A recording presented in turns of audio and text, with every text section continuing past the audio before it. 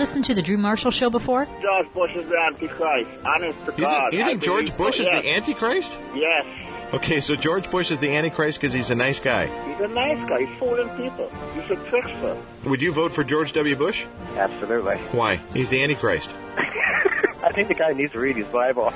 Would you vote for George W. Bush? Absolutely. I hope he's not the Antichrist, because then I'm going to vote for the wrong guy. Yeah, I hate when that happens. The Drew Marshall Show, right here on Joy 1250.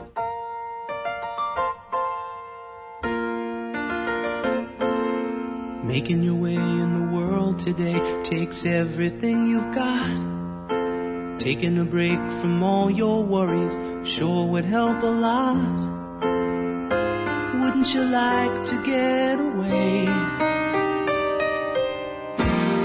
Sometimes you want to go where everybody knows your name. You're listening to The Drew Marshall Show, Canada's most listened to spiritual talkback program. You want to be where you can see our troubles are all the same. You want to be where everybody knows your name. Well known by many for his role on Cheers as the knowledgeable and slightly irritating but very loyal postal worker, Cliff Clavin, John Ratzenberger's voice has also been a constant in such Pixar animations as Toy Story, A Bug's Life, Monsters, Inc., Finding Nemo, The Incredibles, and his acting and improv skills have landed him a variety of roles in countless television and motion picture productions. John, by the way, was just eliminated from Dancing with Stars this week. So we're going to find out how he handled being the oldest man on the show, by the way. Please, welcome to the Drew Marshall Show, the one and only, I guess you'd also be known as maybe the Pope of the Catholic Church. I mean, how did that happen? Well, yeah, I keep getting his dry cleaning. Oh, my goodness. It's getting annoying. I don't know what to do with those big hats. Ratzinger, Cardinal Ratzinger. Yeah. You must have taken a lot of ribbing from your friends when the cardinal with a very similar name was made Pope. I mean... No, not at all. Come on. No, what? I don't know. It's just too close. It's too scary. And the similarities. We only had a lot of similarities. We're both brilliant, speak a dozen languages. Oh man. Anyway, look, it's been quite a few weeks for you recently. You weren't looking. How come you didn't play the Dancing theme to Dancing with the Stars? I actually don't like that show. Oh, okay. Sorry. Yeah, I wasn't on it for 11 years either. No. Years is more appropriate. Yeah, and you weren't looking like you were really that disappointed at being eliminated from Dancing with the Stars. No, not at the night. No, I wasn't. Okay. The dancing part of it was wonderful because it's every day's a challenge. You got to learn how to dance and properly foxtrot, and keep it in frame, toe first, all that. And I enjoy that process because I think our job as inhabitants of the planet is we're supposed to learn things. That's our job here. But it was 7 days a week, and for 9 weeks. Okay, I got a life here. Well, I can't believe that you lost to the king of the mullet. No, me neither. Come on. I know. Who knows? I don't know what they do, behind closed doors back there. But well, what's with them pitting a bunch of young, fit, good-looking guys against you? Well, Sorry. Funnily enough, how old are you, Drew? I should have reworded that sentence. No, that's okay. That's the assumption, but it's just not fair. I was the only one, everyone's talking about backstage that didn't have any sore muscles or knee or back problems. Come on. Honest to God. Really? Every single one of them complained about knee problems, back problems, and I'm standing there saying, what did they fall off a building when they were kids? They weren't wearing those nice, comfortable postal worker shoes for very. Well, that's the only make-believe land, Drew. Oh, okay. But I'm on par with any of them as far as strength and endurance. Karate. Yeah, it's from the very beginning to right today, not a sore muscle or achy joint. You're still doing that, aren't you? Karate? From time to time, I do more rowing and mountain biking now. Oh yeah. Yeah. You really are like the Forrest Gump of entertainment, to quote you. In a way, yeah. In that you've been part of such, major cultural entertainment phenomena out there. Yep. Let's roll through a few of these. Let's start with driving a tractor at Woodstock. What the heck is that all about? Well, I was an itinerant hitchhiking hippie carpenter during those days. Right. And ended up in the town of Woodstock, trading off my carpentry skills for room and board and mime lessons, of all things. Mime lessons. Yeah, mime. A bad mime is a good thing to waste. Here you go. I'm known as the world's worst mime.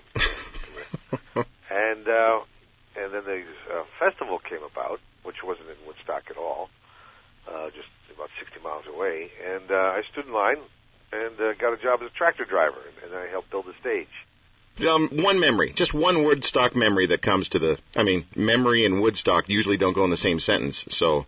All right. Well, no, I was sober and straight most of the time because I had to drive a tractor. Oh, yeah, that's true. Well, the thing that really occurred to me at Woodstock, and it's evident in the film too. All through Woodstock, everybody on stage was decrying and putting down and protesting the American military. Mm-hmm. Get out of Vietnam, military's bad, industrial military complex, et cetera, et cetera, et cetera. And then when it started to rain, if it wasn't for the military, Woodstock would have been the new Donner Party. Really? People would have been eating each other. Because the military came in, National Guard, helicopters with food, porta potties, medical equipment, lifting people out, and if it wasn't for the National Guard, Woodstock would have been a disaster. It would have been a complete. People would have died. Because I'm sitting right there in the middle of it. I'm watching the whole thing go down. Yeah. And the military saved the Woodstock generation. Woodstock generation is growing up still angry. Very ironic. Yeah, and I think really that's the generation that ruined the world. Wow, that's a heavy statement. Well, I'll back it up. What do you want to know? Well, no, I mean, I'm not saying I disagree with you. I'm just saying that's a heavy statement. Yeah, I really do think that because of just the view of the world view. It's foolish. Yeah. Even what they've done to the educational system, it's been taken over by people that grew up in the Woodstock world, and well, it's re-educating the world based on the values of narcissism. Exactly. It's the center of the universe syndrome. Yep. And especially when you have theories like self-esteem, high self-esteem. It's more important for a child to have high self-esteem than it is for a child to have knowledge. Now that's rampant in the United States. So now you've got one of these young adults in their early 20s have really high self-esteem, but they're knuckleheads.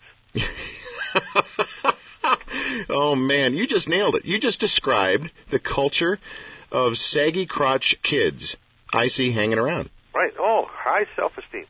It's, in the States here, you got, Little League.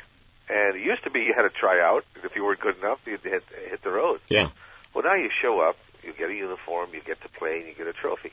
Isn't that nice? Well, but that also does a disservice not only to the child, because the child's not going to be able to handle any kind of an emotional crisis when they're an adult. No. But it doesn't do a great service to the civilization itself. Because you want people that have had to go through adversity when they were young. Now they're equipped. Now they know how to either get around things or compensate for things. If you're lousy at baseball, then you either find another sport or you get good at baseball. Well, now you don't have to do that. You just show up. Right. Well, speaking of rejection, Carrie Fisher, did you ever make a move on her? Did you ever start? Because you had a crush on her, didn't you? Oh, as everybody else did in that set. No, I lived in an abandoned building at the time. Not a nice pad. No, not like, hey, you want to come by and throw stones at rats. Empire Strikes Back. I think you were around 32 in the spring of '79. Was I? Come on. If you say so. Oh, well, that's what I read somewhere. London, England. Yeah. Good thing they weren't, you weren't part of the outdoor shots in Norway. I wouldn't have minded that. I did a Clint Eastwood film we filmed up in Wyoming, I think. Firefox? Oh, yeah, Firefox, yeah. Yeah, and that was in the middle of the snow. I liked all that. I liked the snow. See, I think when people grow up in cold weather, they're intuitively, they know how to think ahead. Because it's just part of your DNA. You look out the window, what's the weather like? Do I need to bring boots or antifreeze or firewood or whatever it is? Yep, I have invited more friends from California, where I used to live, up to this neck of the woods, and they've come up, speaking of idiots, very, very ill-prepared. Sure, flip-flops. Exactly. Skis, the customs officers down there at Niagara Falls. In July, we'll have, pardon the description here, but ignorant Yanks come with their vehicles and snow skis strapped to the roof, asking where the closest snow is. Yeah, I don't doubt that. I heard a story of a highway patrolman here in the States who stopped a car from New Mexico and wanted to see the guy's passport. Okay. Yeah, it's just, but again, that's the 60s generation to rule the world. That's the educational system. So less emphasis on common sense. They outlawed, not outlawed, but they've canceled shop courses right across the country. So here you have everyone's got to go to college, and we forgot that someone's got to build a college. Yeah. So now we're running out of simpleton, bricklayers, electricians, plumbers. Well, thank God for immigration, otherwise nothing get built. Well, that's not even enough. But also the people that come in from the South here, they can't read a blueprint. So you're not going to, put them in a bulldozer and say, okay, plot out this chart here. Yeah. So it's got to be people who are educated. Yeah. But, we've got this false ideal here that everyone's got to go to college. Well, that's great, but we're running out of simply like factory workers. Kids graduate from high school here in the States, they can't read a ruler. And again, that's our friends from the 60s. That's the Woodstock generation. These kids have got great high self-esteem, but there's not going to be anybody to populate our factories or just artisans. Yeah. Bricklayers. Well, I had to make an adjustment to my son, letting me know that he wants to grow up and be a carpenter. He wants to work with wood. And I was brainwashed into the mentality of, oh, you sure? I mean, come on, that's really hard work. Pick something you don't have to work as hard at. And he looked at me like I was an idiot. Like, are you nuts? He's right. I am an idiot. Well, is that what you're saying? If you're a parent that, if you've got a kid that wants to work with their hands and take care of the infrastructure of civilization and be happy, if the kid's happy, why is it a big deal? Let him loose. Let him loose. You kidding? He'll be making more money than his counterparts that would go to college anyway. Yeah. Right now, just certain types of welders get $150,000 a year, and because you can't find them. John, I know you're passionate, so I want to talk about the nuts and bolts of your passion in a little bit. Oh, there you go. Hey. But you spent 10 years acting in London, and I got to ask you this. Do you think that crafting your skills during the Sal's Meat Market improv thing in London, England, made you any different than had you done the typical American actor route? Yes. How? Well, it was a do-it-yourself approach. I had never gone to acting school. Really didn't know anybody who was really in professional acting, and my partner and I, another Yank, we formed our own improv duo, and we toured Europe for 6 years, just doing it as we went along. We thought we invented the art form. We had no idea there was such a thing as Second City or any of these other guys floating around. So we developed this, and we became top of the heap. We were doing standing room only after our second year, everywhere we went. And because we did everything, booked the shows, built the sets, travel. It was more like vaudeville than it was like the American process of going to the Lee Strasberg School. I went to the Lee Strasberg School in New York for 2 weeks. I just didn't get it. Really? I just didn't get it. Yeah, some secret handshake or whatever it was. Isn't that Skull and Bones? Yeah, well, there's a lot of them out there, yeah. But, so I just did it myself. And the downside is that when I got to Hollywood, I didn't really have a network of people I could call. You weren't connected? No, not at all. But I had gotten hired to write a series for CBS. By the end of my 10 years over in London, and I'd done a lot of acting, and then I started writing for the BBC and other networks over there, comedies. And so I got hired to do something over here for CBS, and it was during that time that the Cheers audition came up. Mm-hmm.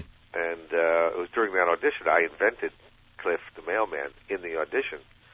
And I think if I had gone through the American process of acting, I wouldn't have gotten that. No. Because I was just there and I thought, well, I'll just improv a character that I think could be funny on this type of show. Yeah. And boom. And they didn't ask me to. I just said, hey, do you have a bar know-it-all? And they said, what do you mean? I was actually on my way out the door. Well, you were originally gone in for the part of Norm. Well, I don't know what... Didn't you? It wasn't called Norm, no. It was another name. I forget what it was. Large guy drinking beer? Oh, boy, hey, you're talking about 98 years ago. Yeah. But it was... or just it wasn't. I don't even think it was even what became norm. I'm not sure what part it was, but it was a guy at a bar, and I thought, Jesus, every bar's got to know it all, especially in New England where I come from. Oh yeah. And so I just improvised that, and they bit, and boom. Nice. So nice. Do you miss your time over in Britain? I sure do. I'm heading over to Ireland in a couple of weeks. Oh, are you a golfer? Well, I am. I actually got a hole-in-one at St. Andrews a few years ago in Scotland. Don't kids, you have to buy everybody drinks? No, because it was on that large mini-putt. Oh, nice. Yeah. Here you go. Yeah.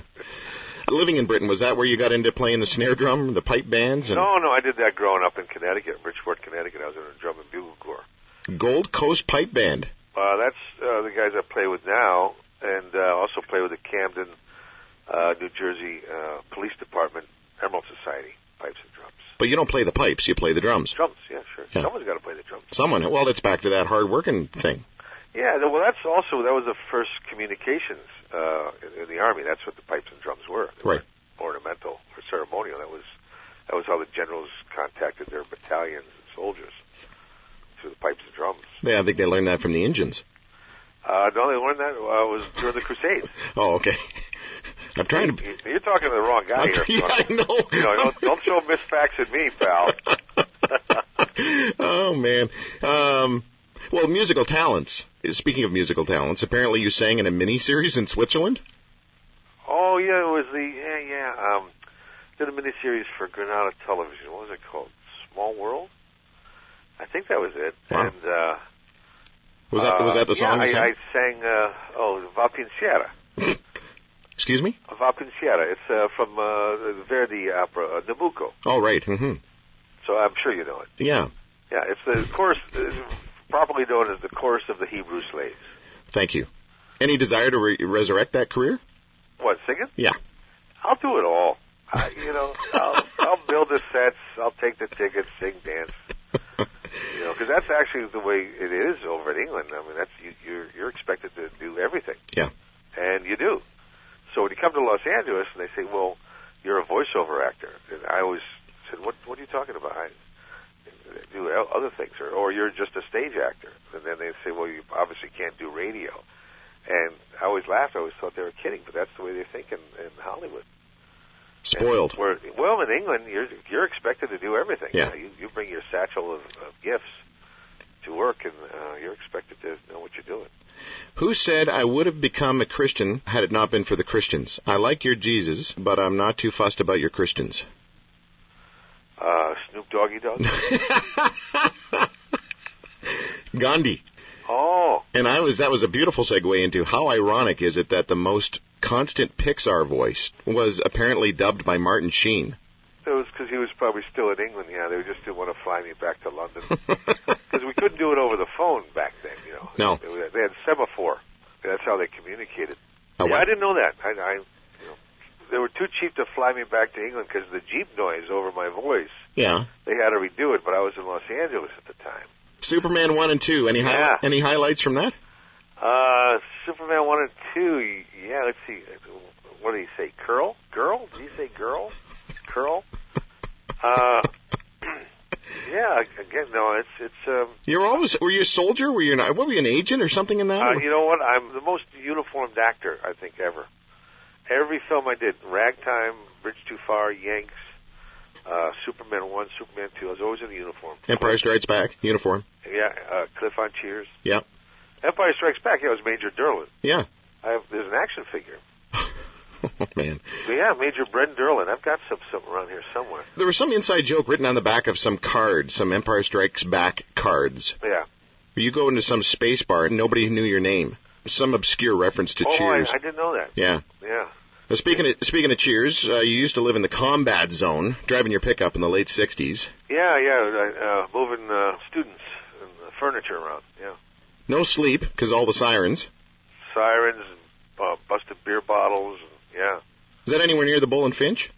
No. No. Well, I mean, you can walk it, because Boston's a great walking city. No, it was right across from South Station, above a hardware store. Right. Yeah, it was different. That's where you had to learn karate. Well, you you just make sure you're not in the wrong place at the wrong time. You know when to go on the streets. It's that there's a sense you get of just, because it was so crazy down there. Because it was all the soldiers and sailors went on leave, and so that's all it was. That's why they called it the combat zone. Right. Constant fights. It was something to behold. Something to behold. John Ratzenberger here on the Drew Marshall Show. John, is it true that you first came up with the Cliff Clavin style of talking during a rare instance? You forgot a line and just kind of had to fill space? Yeah, during the, it was right at the beginning. I think, let's say, for example, I was supposed to say something to George, Norm, and, say it was, so, Normie, what's the weather like? And that was the line. So I would, Normie, what's the weather like? Because I couldn't remember the line. And the audience reaction, I thought, I'm keeping this. Yeah. Have you ever heard anybody just nail the Cliff Clavin impersonation? Many have tried. Not to my ear. No. They usually get the accent wrong. I've got a friend. It's about time. And he is very, very good at you. Is he there? No, I asked him to come, but he's shy. Well, yeah, I've had some great instances too, and I love when this happens. It's like this happened. I was going for a cab in New York, and a guy was coming the other way, and he stopped. He goes, "I was just imitating you in the computer room." As though I'm supposed to know what that computer room was. I thought that was really sweet. Cliffy's a combination of which three people from Bridgeport, though? That'll go to me with my grave, because one of them's still living. Oh, you don't think it's someone else. You don't. Nobody wants to, say, hey, he modeled that character after me. Why not? It's a phenomenon. He truly was, and I just always loved that type of character that a lot of keys hanging from their belt. Yeah. Because they're showing the world how much they know. Yes. Like, this is how many things I'm responsible for. So look at how many things I know. Yeah. And that was perfect Cliff. If you ever meet anyone in an elevator, I don't care where it is, they have a lot of keys hanging from their belt, ask them a question. Any obscure question. Yep. The length of a whale's intestine. The capital of Arizona. I don't care what it is. Yeah. They will always answer you. Well, it's a little-known fact that the Australian dingo... That's right. They will never say, I don't know. No. Because I've tried it. I've done it. Anybody with a lot of keys. Cliffy showed up in St. Elsewhere, the Tortellis, Wings, The Simpsons, Frasier. Yeah. Any others? I don't know. I should keep track of it. No, come on. I'm just, if it was in your head, I'm not expecting you to be that neurotic. No. I was at Woodstock, but I try to distance myself from that generation as much as I can. All the Pixar animated films. Every single one, yeah. And I think, I was told that I have more action figures than anyone ever in Hollywood. Wow. Because of the Pixar films, so there'd be like 6 or 7. And plus the Major Durlman from Empire Strikes Back. One of the funniest things I heard was Jimmy Kimmel's suggestion that now you're going to have a Dancing with Stars action figure. Yeah. You and Billy Ray Cyrus, but Billy Ray's won't move very well. No. And Billy Ray knows it. I mean, he knows he just stands there. He dances like Fonzie. Well, I don't remember how that was. Yeah, Fonzie just stood still and the girl danced around him. Oh, that's right. It's kind of like the Emperor's New Clothes. Yes. Hey, wait a second. He's not dancing. Oh, man. Have you ever been approached, John, by the VeggieTale people to do something with them? Oh, I'd love to. I really like what they do and how they do it, yeah. But they haven't knocked on your door yet? No, I don't expect they probably... they can't afford... Run out of vegetables. They can't afford to run out of vegetables. Oh, jeez. Are you in the Disney Pixar 2007 release, Ratatouille? Yeah.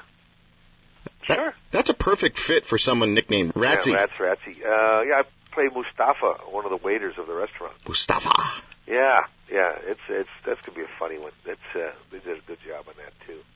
But they do it the old-fashioned way. They will sit down and work on a script for 2-3 years before they start making the movie. Again, it's back to that doing the hard work first. Yeah.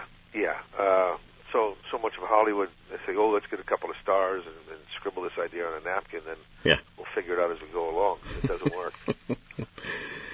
Well, again, involved in major cultural phenomena over the year, and of course now Dancing with the Stars. And speaking of landing roles in big cultural entertainment phenomena, where in the chronological order of things did Camp Cucamonga fit in? I don't know. That was, I guess, early years at Cheers, and I had, an agent said, "Oh, yeah, this is a good one. You do this." And but look who I was with. It was Jennifer Aniston. I know. You know what? She is one of the sweetest people ever. Is she? Oh, when I see her, time to time, end up in the same place, same time. She greets you like, an old friend, and she's warm. She's the best. What was it like working with Candace Cameron Bure?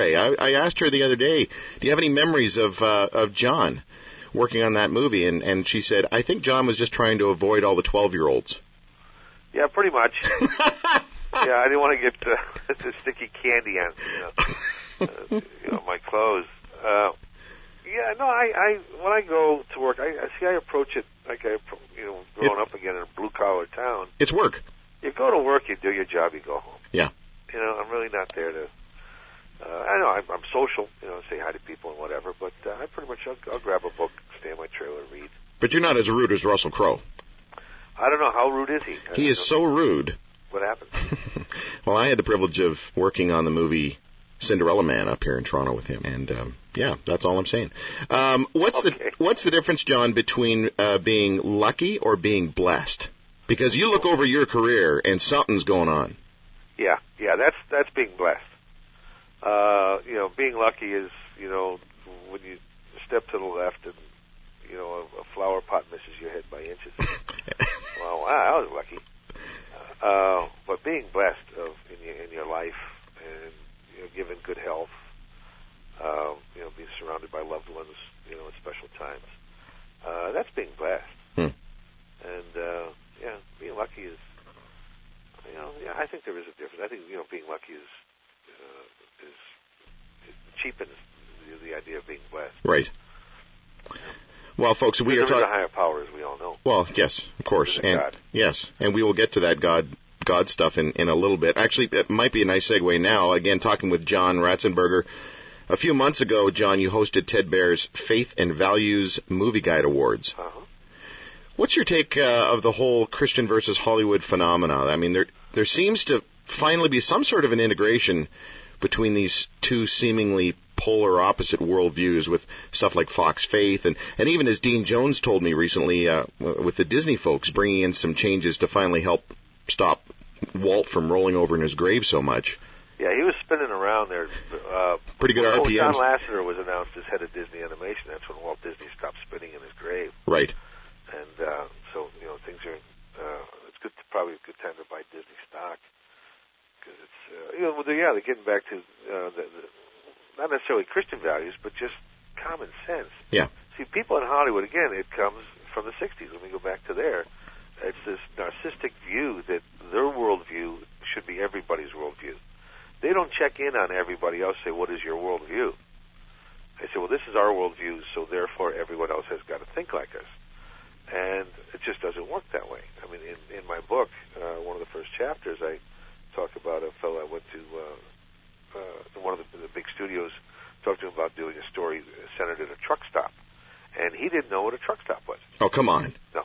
And because he'd grown up in Los Angeles, the only time he, crossed the United States was in a plane, and he's never been to the United States. But here he was in charge of development for this big network, and it was a head scratcher for him. He said, well, that's just like a diner, isn't it? So I explained to him what a truck, and he said, wow, they're all over the place? Come on.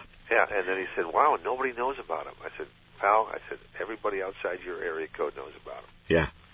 And but that's a very typical Hollywood story. This guy's whole life was a flyover. Yeah. Oh, well, that's very common here. It's very, very common. So the disparity between civilization's views in Hollywood is great, because they really. You look at Saturday morning cartoons now. I don't know which ones you get up there, but you'll find that 60s philosophy embedded in kids' cartoons because they know you got to get them young. I give like patriotism, for instance. Simple patriotism used to be, people be proud to fly the flag and take their kids to parades. But even after 9/11, a lot of these people, there was controversy of whether journalists should wear the American flag on their lapels. These are the very journalists that owe their freedom of the press to the soldiers, but yet they distance themselves from our own troops. Back in World War II, you pick up any newspaper or magazine, and the troops were addressed as we, or our boys, or our troops. Not them. Not them. Now it's the American troops and the Iraqi insurgents. As though we have no connection with these people. But the press has done that. Again, that's a 60s thing.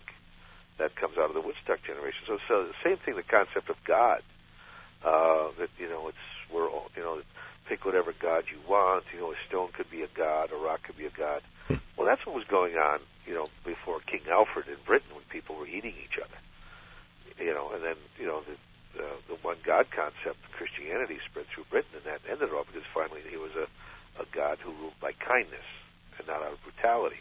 And so you've got the 60s thing slipping into the foundation chippers. They just chip away at the foundation of what civilization is. Because civilization started with, it was really the Ten Commandments. And Western civilization, I should say. Yeah. But they constantly chip away at it as though it's not important. And they make fun of everything that built the nation or built our civilization. They just try to decry it and chip away at it.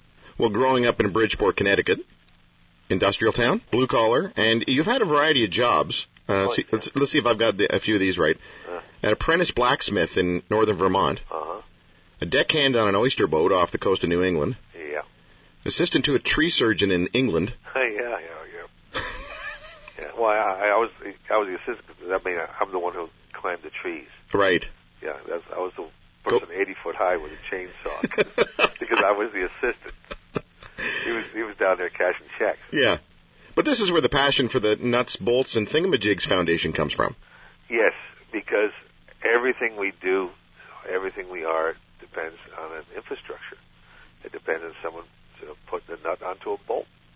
Really, and that's what we depend on. We don't give it much thought. So in my show that I do, John Ratzenberger's Made in America, I travel all over the country visiting different factories. And the one thing that stood out was that the age of factory workers is getting higher and higher, and when they retire, there's nobody to replace them. And then when you extrapolate that out of its effect on civilization, that's it. And we're going to be working for somebody else. This is a good time to promote our first talkback segment of the day. Folks, after we're finished chatting with John Ratzenberger, we are going to open up the phone lines and give you the opportunity to have some free advertising on our show if you are going to hire a student this summer. So I want you to... Wow, that's wonderful. I want you to please consider hiring a student this summer. I want you to give us a call when we're finished here with John and tell us about the jobs you have for students. And we'll give you the opportunity to tell everyone about your business. I mean, they need to pay for another year of education, and you need to hire a student. So let's work that one out. John, did it surprise you that it took a conservative Republican... I can never say that word. It chokes in my throat. What's a conservative Republican? Yeah, it's just, To do what? To invest in your invention of a biodegradable packaging material to replace those styrofoam peanuts, and all your Hollywood enlightened environmentalist tree huggers took a pass on it. They took a pass, yeah. I put all my own resources into building this company, and what it is you see it in gift baskets all the time. It's used for packaging all over the place now. It's a strip of paper that's accordionized. It's a stringy little strip of paper. Well, that's me. That was my company. And at the beginnings of it, after I said, the checkbooks get kind of light, I went to my Hollywood friends who are all over the environmental stuff, and I said, hey, why don't you invest in my company, proven product, and this, that, and the other thing. You just need some marketing money and this. And they pretty much laughed at me. They just thought you were doing a Cliffy. Yeah, pretty much. I said, well, just like Cliff. And, it was a Republican conservative businessman from Ohio said, this is a great product. And he's the reason that worldwide. It's not because of Hollywood liberals. It's because of a conservative businessman who could see, that this is a great product, and that's the reason. So it was a big shift for me, thinking, oh, wait a minute, nobody's really walking the talk. And then this guy comes out of nowhere, in the opposite side of the political, spectrum, and saves the world. Or at least it helps eliminate styrofoam. Your book here, We've Got It Made in America, you really do cover a lot of territory. A Common Man's Salute to an Uncommon Country. Uh-huh. A tremendous read, available Amazon.com and all of your good bookstores anywhere. We've Got It Made in America by John Ratzenberger. You even talk a little bit about your personal life, and I know you're private about your personal life, so I mean, feel free to tell me to get lost if I go down a road you don't want to go. Oh, I will. But tell us a little bit about your spiritual journey. Catholic upbringing? I mean, it was kind of the New England area, right? So. Yeah, sure. Catholic upbringing, and one of the greatest impacts was when I was 6. I was supposed to die. I was in the hospital, and oxygen tents and tubes and this, that, and the other thing. And opened my eyes in the hospital bed. I remember everyone, mother, father, sister, grandmother, everybody standing around the bed weeping. And I said to my mother, why is everybody crying? And, we found out later that that's because they were waiting for me to go.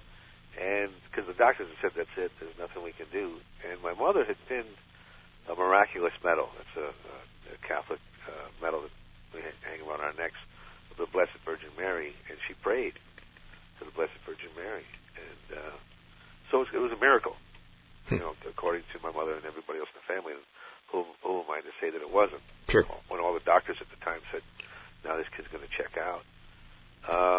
So it was kind of like the bedrock of my faith and the belief that there is certainly a God. And in times in my life, I mean, I have been in situations where I thought it was it. I thought it was all over. As the oyster boat job, I was out at sea. It was in the winter, and a situation occurred. I should have died, and I didn't. A rooftop situation and repairing a roof in England. Something happened. And a motorcycle crash I had 5 years ago. Wow. 80 miles an hour on a highway. And, again, the doctors around the bed saying, nobody survives a crash like you.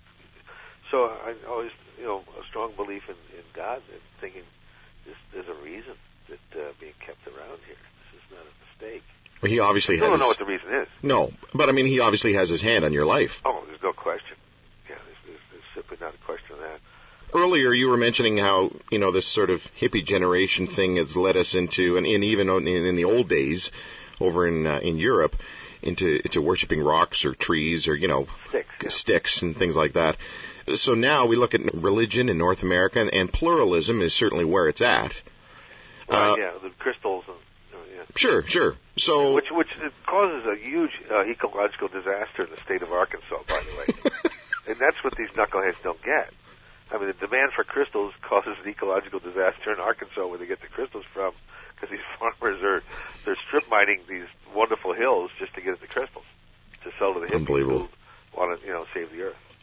But being a Hollywood guy and living in North American pluralism, and yet being a spiritual guy, how have you maintained the Jesus focus?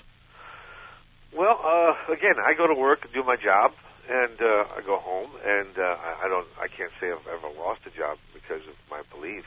And when I hear people, talking on sets and things like that. As a matter of fact, I had a conversation with somebody on the set, another actor, who said, "Where do your kids go to school?"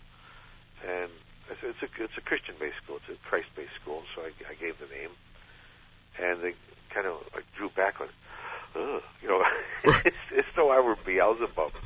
I said, well, Christian and all that stuff.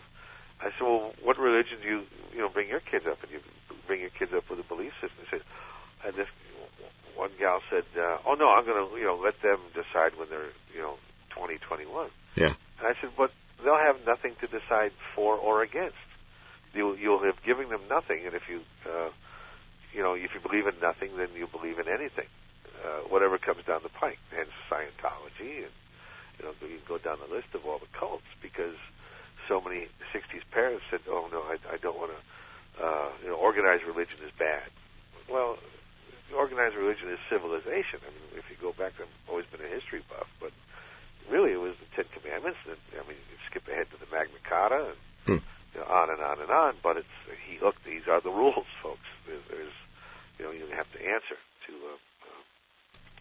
these rules. So, but they don't get it. So it goes back to it's when these kids grow up not believing in anything. It's got to be harder for them too. Even last night there was something on the news here, an 8-year-old kid who got killed, and luckily it was a Christ-based school or religious-based school, and the teacher was able to say, well, so-and-so's in heaven now. And I thought, well, isn't that great? That's good for those kids because it helps them through that crisis. Sure. Just the belief that there is a heaven. Yeah. As a child, then it makes it much, much easier to cope with crisis. But so many people don't anymore, and I thought there should be a study done with find out that the day that they outlawed to mention or the ability to pray in public schools in America, and then when the shooting started. There seems to be a correlation. I think so, because you're not answerable to anyone or anything. John, was there a time, like a definitive moment, when you owned your own spirituality as opposed to living off your parents? I mean, was there a moment you can look back on and say, that was my initial point of surrender? Well, I think it was more gradual for me. Yeah? Yeah. But jolts, certainly jolts of like this rooftop incident. I was sliding off a roof I was repairing. It was a slate roof, right, stories up. And I was sliding off of it. And I knew that was it. It's done. It's over. And a buckle in the top of my overalls caught on the only nail that was sticking up. Come on. Yeah. And it was already sticking up like a quarter inch. But my buckle caught on it. So God saved your life through a wedgie. Well, yeah, there you go. Well, I was able to get my claw hammer then and dig it into the roof and pull myself up, but my ankles were actually hanging over the rain gutter. Oh, my goodness. I was gone. That was it. And so you can't explain things like that. No. That's more than the lottery and getting hit by lightning. And but that's happened to me probably 7 or 8 times, different situations. Man, that's incredible. Yeah, sure. So those are the jolts I get from time to time. John, on Jimmy Kimmel, you talked about your fiancée, Lindsay. I mean, obviously, this is your second marriage. Yeah. And Amy Grant told me about the amount of garbage people put her through because they knew her as a Christian, but yet here she was getting divorced. As a matter of fact, we had more people upset with us, or upset with me, because I was interviewing Amy Grant because she was divorced, than when I interviewed the high priest from the Wiccan Church of Canada. Oh, no kidding. That's just crazy. So, I mean, what advice would you give to any Christians listening who might be going through a divorce themselves? Get married for the right reasons. The first time. Right. And go through counseling before you get married. That'd be go to someone whose opinion you trust, your pastor, priest, whoever it is. Yeah. But make sure you're both on the same page. 20 years is a long time. Yeah. Yeah, my wife and I are right around that mark. And I honestly think that God has, it wasn't me, because I haven't gone into these marriage enrichment stuff, or I really haven't worked at it too hard. I just haven't quit, which is a main thing there. But God has just seemed to give me a new love for my wife. It's tough. It is. I mean, there's a reason 1 and 2 marriages are in the toilet. Yeah, there sure is. And it's sad. It's a very, very sad thing, especially with children involved. Yeah. And, but, my kids and I, we've always been close. Matter of fact, when I hang up from you, I'm going to go to the movies with my son. And we're working on an old boat that we own. Refinishing this old wood boat we have. Nice. And, so, my daughter was going to school in New England in September. Mm-hmm. I'm happy about that because it gives me an excuse to get an apartment back there. Good. John, final question, and again, I appreciate your time. It's been tremendous to find out a little bit more about you, into your heart and your guts and your journey. When you found out about your child having juvenile diabetes. Was it James or Nina? James. Okay. What impact did that have on you? I mean, like, did it affect your spiritual life in any way or change the way you were as a dad? Well, it's for anybody who's gone through it, any child that's diagnosed, the earth opens up and just swallows you whole. And it's devastating. It's just devastating. And then you find the strength through God to pull yourself back up and, okay, now, well, why is this, been set in our direction, and what are we going to do about it? And so we've just been working really hard all these years to raise money to find a cure.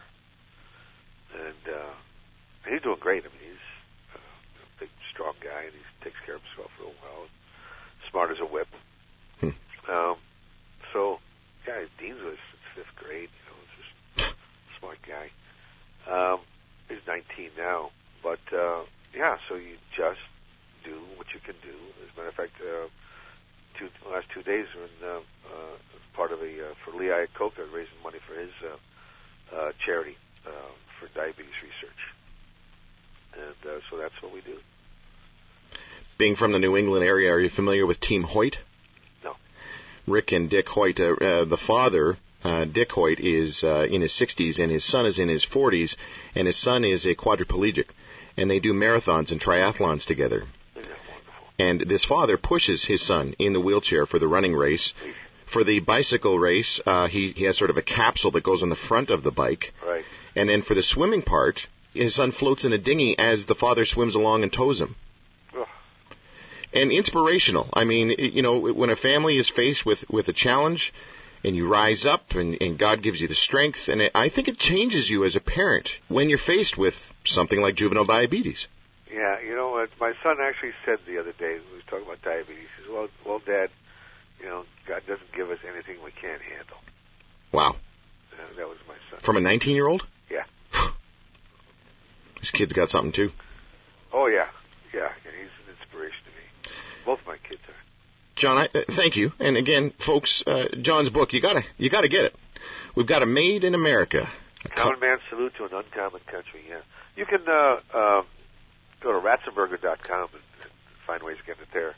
But also, can I give out the website, Drew, of nutsandboltsfoundation.org.